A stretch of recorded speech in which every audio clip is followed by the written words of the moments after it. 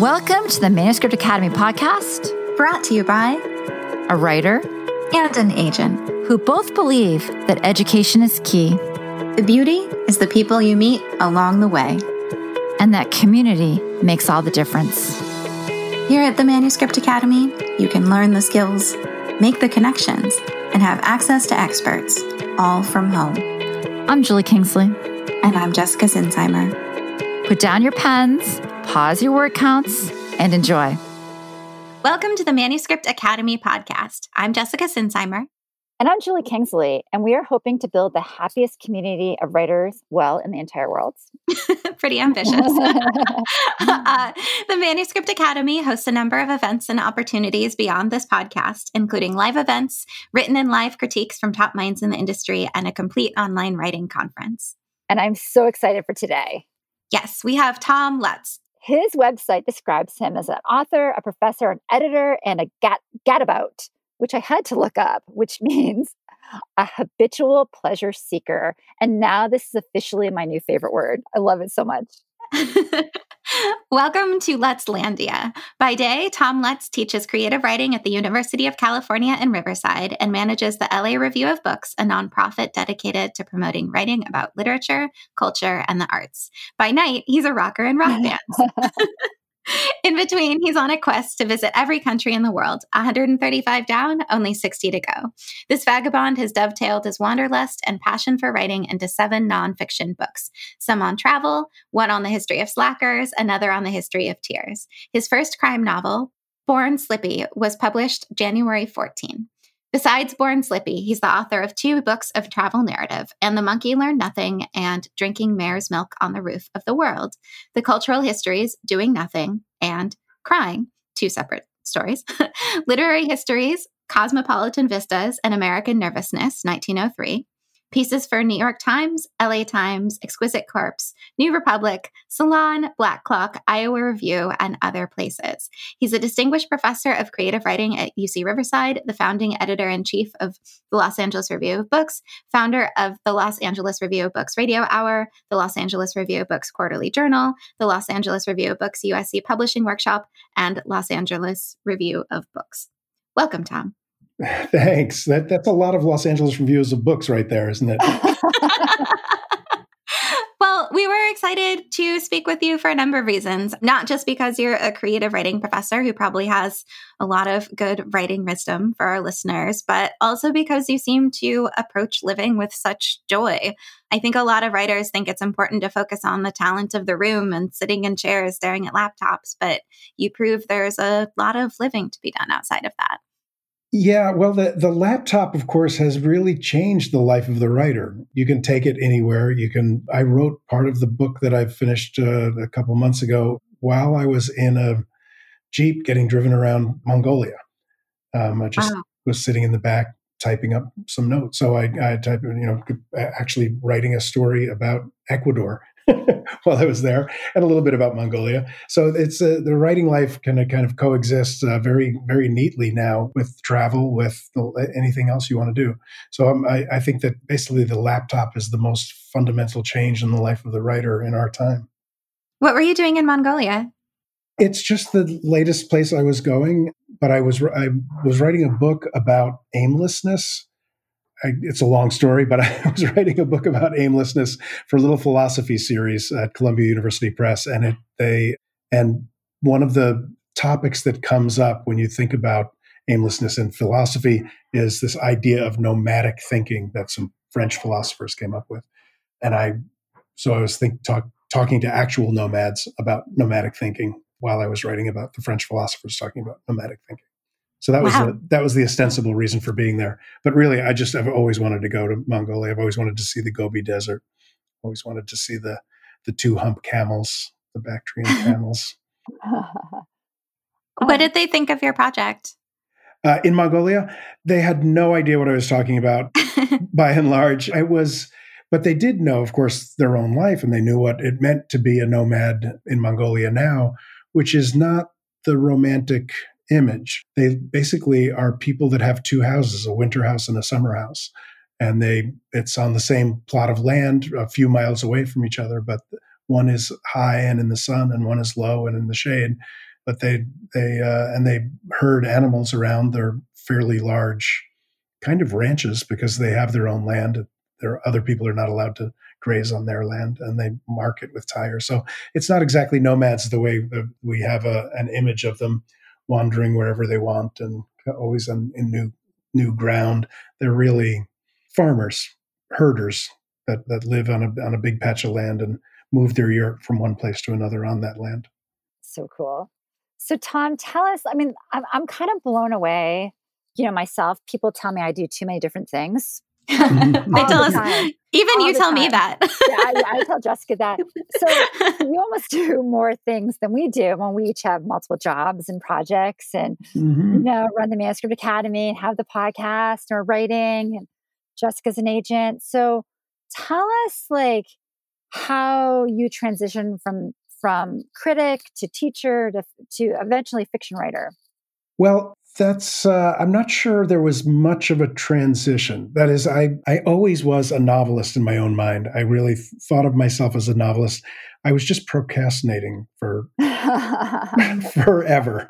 And I do think that productive procrastination is the secret to the well-lived life. And that all I was doing by starting Los Angeles Review of Books was procrastinating on the novel. And all I was doing writing those other books was procrastinating on the novel, the travel books. The goal was to be a novelist. I just didn't quite have the confidence I needed. I was nervous about it. I don't know. I don't know why I avoided it for so long, but I was always headed here. I know because Yeah? that's my secondary question here is when you're a teacher and you're a critic, the critic in your head can slow down the page, right? Did you find that happening? Yes. Partly when I would get started on a novel, which I've did many times over the years, Toni Morrison would be sitting on one of my shoulders and Henry James on the other, and they would kind of cackle at my puny attempts in their genre. And I think it was partly doing Los Angeles Review of Books, for which I read a lot of books that I wouldn't have read otherwise. As a literary critic and as a literary historian, I was reading a lot of great books. For LARB, I was reading a lot of books somewhat at random, that is, on recommendations of agents and publicists and friends. And so I had a wider range. And at one point I thought, oh, you know what? I see what this novelist is doing right here. I could do something like that. So that relaxed me a bit, and I went ahead and did it. Can you tell us, I mean, you said that it was an act of procrastination, but I'm very curious about how you started the Los Angeles Review of Books. Can you tell us about what led to that? Yeah, that was also a little bit accidental. I was offered the editorship of a literary journal, a quarterly journal that I had published in recently, and the editor wanted to retire. And I wasn't really in the market for an editor's position. I had a job at UC Riverside as a creative writing instructor, but I thought it would be great for our department and for our students if we had a journal located at the university. And there were 12 of us on the faculty. So I thought, well, if we each did one issue every 3 years, it wouldn't be too hard for any of us. It wouldn't be that onerous for anyone. We could do it as a bit of a collective. And I brought that to my faculty and said, what do you think? Should we do this? And Chris Abani, who's a novelist who was with us at the time, said, that makes it sound like he's dead, doesn't it, with us at the time? I mean, he was working at Riverside. He's perfectly hale and healthy and teaching now at Northwestern. But Chris Abani said, I don't know why you would buy a used journal when you can get a new one for free. And he meant that on the internet, you can and Chris Abani said, I don't know why you would buy a used journal when you can get a new one for free, meaning that you can start a journal on the internet for nothing. You just build a website and you have your journal, and you do it with no baggage. You do it the way you want to do it. And that made me stop and think, well, you know what? If I was going to start something, what would it be? What does the world need now besides love, sweet love? And I thought, what the world needs really is not probably another literary journal, but it was right when, this is almost 10 years ago now, it was right when the Boston Globe closed its book review, the Chicago Tribune closed its book review, the Denver paper, the Philadelphia paper, the Washington paper, the Los Angeles Times shut down their Sunday book review. And the Sunday book review was where I was introduced to literary culture. It was how I knew that there was such a thing as literary criticism, as reviewing and people talking about books. And it's where I kind of fell in love with the idea of a literary community. And I thought that people moving forward should have that, even though newspapers could no longer support them. So I thought, what we need to do is figure out what the next book review is for our culture. And that's what we should do. We'll call it the Los Angeles Review of Books. And I went to my faculty and said, what do you think? How about if we do the Los Angeles Review of Books instead? And everybody said, that's a great idea. We should do that. And what they meant was, that's a great idea. You should do that. So I did. I mean, a lot of people pitched in. A lot of people saw the value of it right away and volunteered their time as well. I've always been a volunteer on it. We eventually built it and kind of raised more money and hired professional staff. And it's now, each of those parts that you named earlier on are all attempts to kind of build out both the kind of impact and the platforms that we're on, but also build out revenue streams. So each one brings in a little bit more revenue, helps us sustain the whole operation. And it's so far it's working. We're going to hit our 10th anniversary in 2011.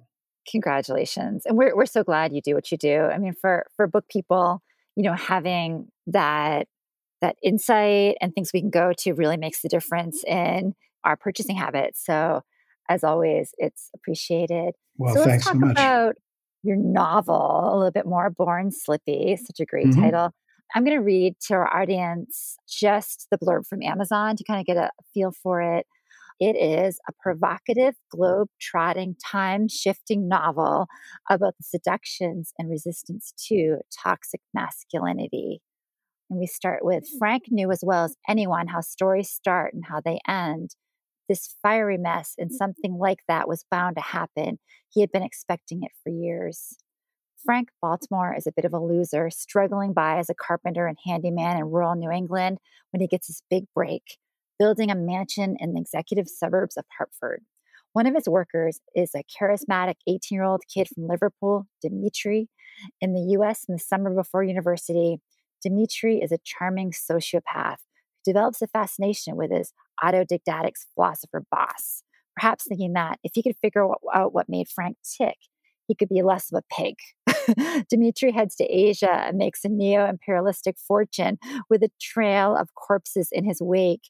And when Dimitri's office building in Taipei, explodes in an enormous fireball, Frank heads to Asia, falls in love with Dimitri's wife, and things go from bad to worse. Combining the best elements of literary thriller, noir, and political satire, Born Slippy is a darkly comic and honest meditation on modern life under global capitalism. Very cool. I know. It's so funny. There was so much I read it before, but I was like processing as I read it. And I was like, wow, this is just amazing. So much fun. I think it is fun. And it was certainly fun to write. Wow. I don't know why I waited so long to get into the novel game, because I've never had so much fun writing. These characters just kind of came alive and did what novelists always say characters do. They kind of take on a life of their own. And I would be typing and somebody would say something that just cracked me up, as if I hadn't written it at all. And so it's just pure pleasure. From my perspective, as someone who has never written a full novel, I admire it because the times that I have thought about doing that, I've written many shorter pieces, but the idea of writing a novel really is intimidating. It's like you have to cross this entire ocean of work. And so even though I look at novels that people send me every single day, it's still something that I find intimidating. So was that kind of the feeling that you had, or you just... What was holding you back? Yeah. Well, I get, the funny thing is that, that line, I can't remember who originally said this, but it was, I'm sorry, I didn't have enough time to make it shorter. That it really, I find the long form relaxing, and because you can take your time to figure out where you're going and what you're up to. You can take your time to let things develop. I often don't know what my book is about until I'm I've got a full draft. So it takes me a long time to So understand you're a anything. pantser. Yes, I'm very, You are a yeah, pantser, yes. exactly. I'm very bad at doing journalism. The few op-eds I've done have been things that I wrote and was too late to get published, but then the event came around again. So I had a full draft and I just changed some details and published it again. So John Boehner, I wrote a book about crying, and John Boehner was famous for crying when he was the head of the Sure. House of Representatives. And I wrote an editorial about it once. It took me way too long. So news had passed. But of course, he cried again, didn't he? So at that time, I was ready for him, and I published it. But I'm bad at the short, fast pieces. I'm better at the long ones. So for me, it's not daunting. It's relaxing to have the full book stretching out. I also knew, because I'd written other books, that books, you think when you're facing your first book, you think that it's just this vast territory. You don't know how you're ever going to fill the whole thing. But it turns out that a book is a pretty finite space, and that it doesn't fit ever quite as much as you think it might. My very first book, I had an outline with 13 chapters, and the book was chapter 1. By the time I'd finished chapter 1, I'd used up my 300 pages.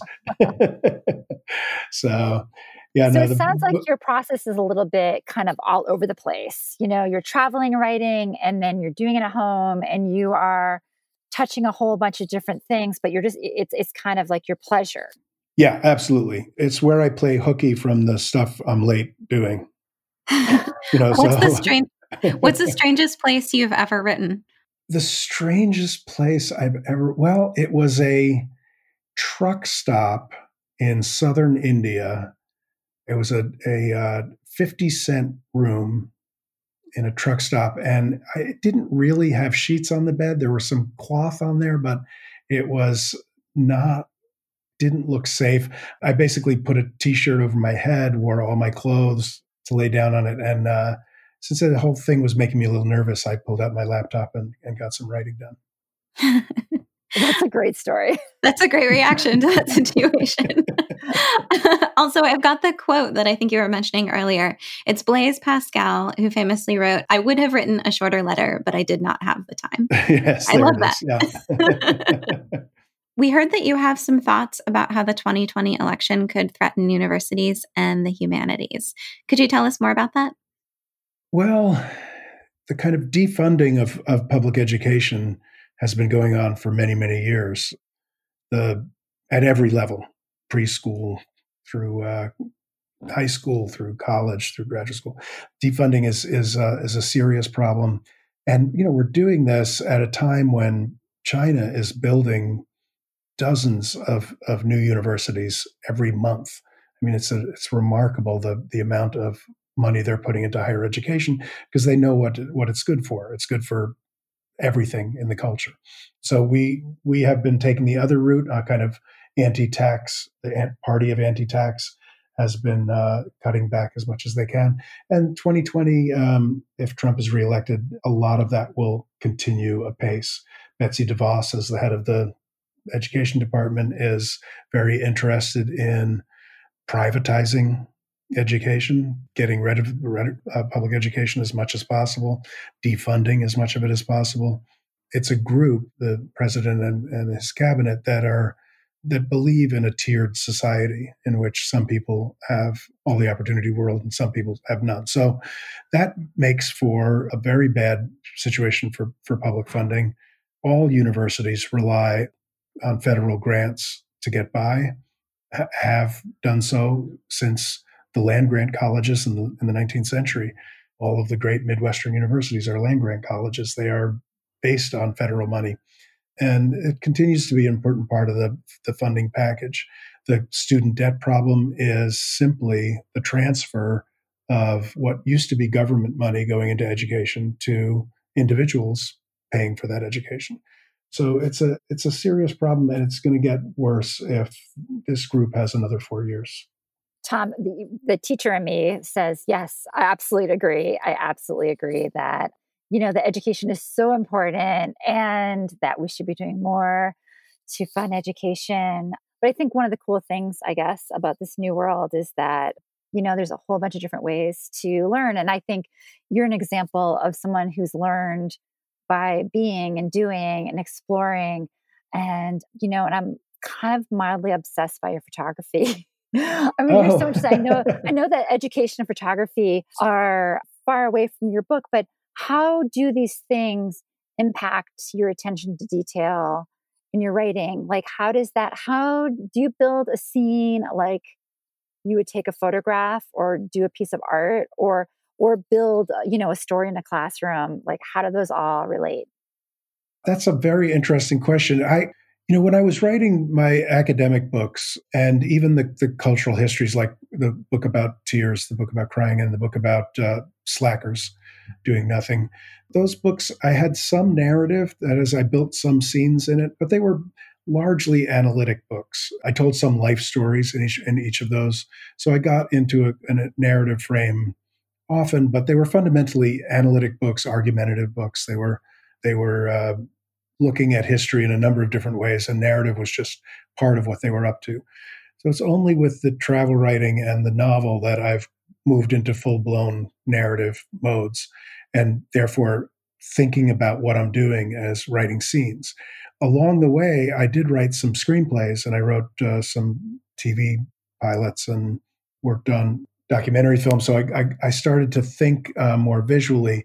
And while I was doing that, I wrote for a friend of mine. I wrote her catalog for an art show. And for that, I sat down and looked at each of her paintings. And her paintings are kind of this series that she was doing was a kind of a memoir. They were based on her own family photographs. So there were pictures of her at a lot of different ages and pictures of her mother and her father and her sister. It's kind of her life. So I sat down to write about each of the pictures, and I spent a lot of time just staring at the picture on an easel in front of me in her studio and typing what I was looking at. And that was a great little bit of training in thinking about how to describe a scene. And of course, the scenes were both an actual visual image, so I could talk about the construction of the image and the composition of the image and the colors and the paint strokes and all of that kind of stuff. But they were also narrative bits themselves, so I could talk about the narrative part of that image. And that was great training. Screenplay writing itself is great training in scene writing. You really have to think about the beginning and middle and end of each discrete moment in the film, because you're going to have cameras set up and microphones set up, and you have a set of shots you can do for that scene, and then that's it. You move on to the next one. It's not like a novel where you can go back and add a new character into that scene later on, or just kind of lengthen that scene because you want some more things to happen in it. The screenplay writing is very good at kind of the discipline of scene writing. In the travel writing, one of the things I realized is that if I don't take really good notes about the way people are talking, I lose that first. I will always remember what people look like. I'll always remember what the city I was in looked like and smelled like and felt like. And I'll remember what I did. So I'll remember narrative moments, but I'll forget. I won't be able to recapture very specific way of speaking of a person who has a unique way of talking unless I take notes. And the scene works so much better if I have examples of that person's speech ready to go in my notebook. So that's 4 or 5 different answers to that question rather than a general one, but hopefully that helps. Do you have some common themes that come up year after year when you're teaching your students? Well, yes. I think that, especially early in people's writing lives, kind of figuring out the difference between narrative and narrative summary takes people a long time. That is kind of when you're in that kind of these kind of complex past tenses. He had been to the theater, and that those kinds of moments where we are getting background. Readers are not fully engaged when they're getting that narrative summary background. They're partially engaged. They're waiting for that turn when the writer says, and so, given all that, now Joey walked into the bar and started shooting, right? Whatever it is, the actual narrative moment is where the reader gets fully engaged. And so kind of helping young writers figure out where they're leaving their reader half engaged and where they've got them fully engaged in a narrative. That recurs all of the time. I mean, the main thing, I guess, and this is my kind of old fuddy-duddy, been in the business so long, get off my lawn kind of comment, but it's people don't read enough. People do not read enough, and they don't read enough contemporary literature. They don't read enough literature from other countries. They don't need to read enough literature from outside their own bubbles. They don't read enough of the classics. Reading, all great writers are great readers. And I mean, in Shakespeare's case, of course, he was a great playgoer as well as a great reader. But you have to be kind of as widely experienced in your genre or genres as possible in order to do it well. What are some, did you already talk about some of the things that you read to help you write this novel? Oh, well, I think one of the fun things about the novel is that it's got its syllabus embedded in it, because Frank is a big reader. He's an autodidact. He's never been to college, but he is a big reader. He's very proud of his reading, very proud of what he's accomplished as an autodidact. And he's always telling Dimitri things about his reading and talking about the reading to Dimitri. So you get bits from Faulkner, from Chandler, from Hammett, from Patricia Highsmith, from Nietzsche, from Graham Greene, from the noir film as well as novels. Hawthorne is in there, Hemingway is in there, Cather's in there, Wharton. All of the kind of influences and in fact, I'm kind of use little bits of those other writers. I use little kind of narrative moments. There's a moment in The Big Sleep, Raymond Chandler's Big Sleep, where a younger sister kind of falls into the detective's arms. And I have a younger sister fall into Frank's arms at one point. Just a little reference. So I think the influences for people who know these books, I think there's a little bit of fun to be had in the referentiality of it. I kind of love that your character is a well-read sociopath. I know, that's so funny. So funny. So Tom, tell us what your superpower is. What's your superpower? My superpower is kind of ridiculous optimism. I just think, sure, I can do that. I mean, the novel, my hesitancy with the novel notwithstanding, I've done a lot of different things, and I've done them because I thought, oh yeah, sure, I could do that. I can play the piano. I don't need to take lessons. I'll just start playing. And, so that's a ridiculous form of optimism. And it didn't work out when I tried to be a drummer. I was a terrible drummer, and I was a pretty mediocre guitar player. But with the piano, it worked. So I have a lot of optimism. I thought, sure, I can start a book review.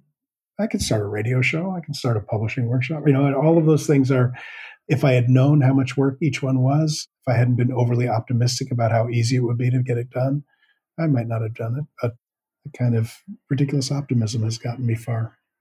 So can you give advice or perhaps optimistic thoughts to a writer just starting out? A lot of people seem to work on it for a really long time, and sometimes it feels like they're working forever and not feeling the success. What kind of advice would you give to those people? Well, I guess it would be in three parts, although they're all related. One is, if you're trying to write a story or a poem or a book, it's just your first book or your first poem or your first story. It doesn't have to be the thing that's going to make you a beloved writer through the ages. It doesn't have to be the thing that's going to be a bestseller. It doesn't have to be the best thing you'll ever write. It's just the thing that you're doing. And take the weight off it and let it be one of the things that you've written in your life, not the thing that's going to prove to everyone that you were right to want to be a writer. Take the pressure off it. Now, that's one. Second is, the perfect is the enemy of the good. It doesn't have to be perfect. This is why I say that they're very related pieces of advice. You don't have to make every sentence perfect. You don't have to make everything. Walter Mosley, I just interviewed Walter Mosley the other night, And he has a great description of he has a great book about writing, by the way, called Elements of Fiction, which are a bunch of rules and suggestions and advice about writing, which is I highly recommend. And he has a thing about, somebody asked him, how do you know when you're finished with a book? And he said, well, what you do is you write your draft and then you read through it and you see all of this stuff that's wrong in it. And so you fix that. And then you read it again and you see a bunch of new stuff that you didn't see the first time, that you realize is mistakes and things that are wrong and things that need to be fixed. And so you fix those. And then because you've fixed all those things, that's kind of created some new problems for the book. So you go through and you fix all of those things. And then you read it, and you do that however many times you can. Sometimes it's 5, sometimes it's 20, sometimes it's 40. And then at one point you read the book and you see these things that are wrong with it, and you have no idea how to fix them. And that's when the book is done. Which I think is when you don't know how to fix it, right. That's when the book is done. Yeah, exactly. You've fixed all the things you can know how to fix. You fixed all the things that you can identify solutions for. And once you just have no idea, you think, well, this is something's wrong here, but I don't know what to do about it.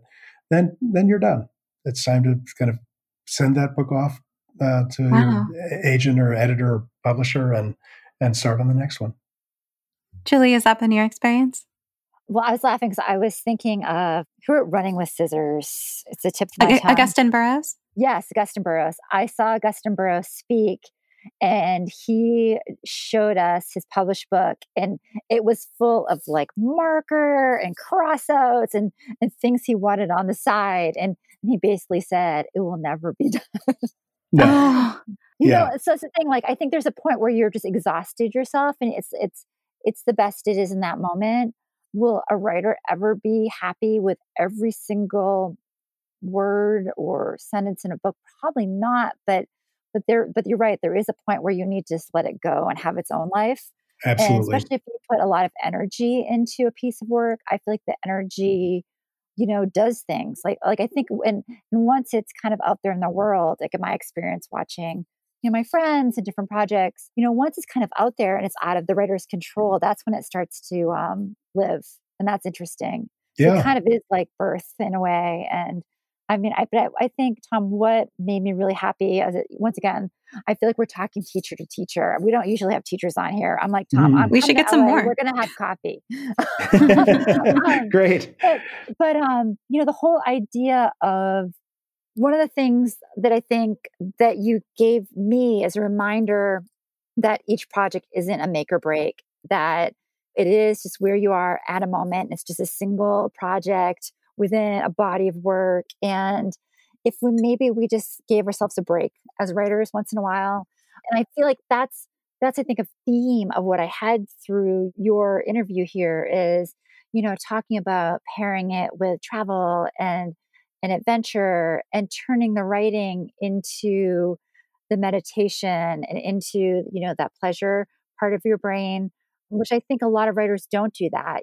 Like we hear as Americans, like work, work, work, work, work. And like, I feel like you have a nice pivot on that and a really lovely way of looking at just being a book person, like living within the world wholly is really important and it's lovely.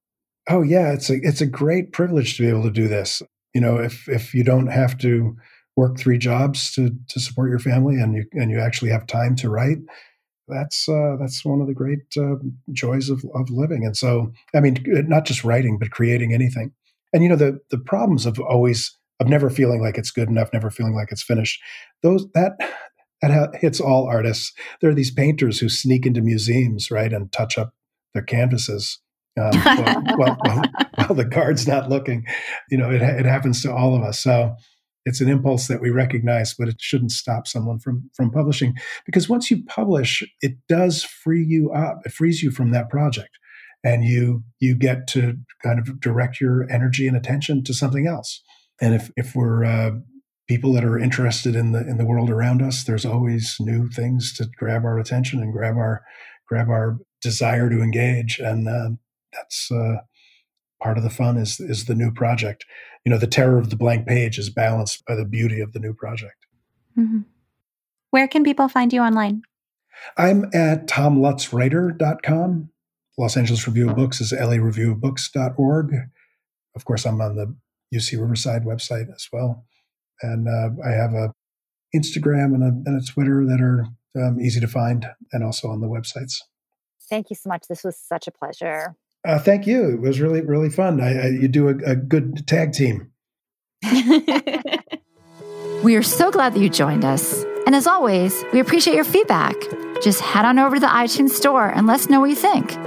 It not only helps us make this podcast be the best it can be, but it also affects our ratings within the iTunes platform. We'd love to hear from you. If you're feeling brave and want to submit your page for our First Pages podcast, you can send it to academy@manuscriptwishlist.com with First Pages podcast in the subject line. We'd also just love to hear from you. And if you'd like to learn more about the Manuscript Academy and everything we have to offer, just jump on over to manuscriptacademy.com.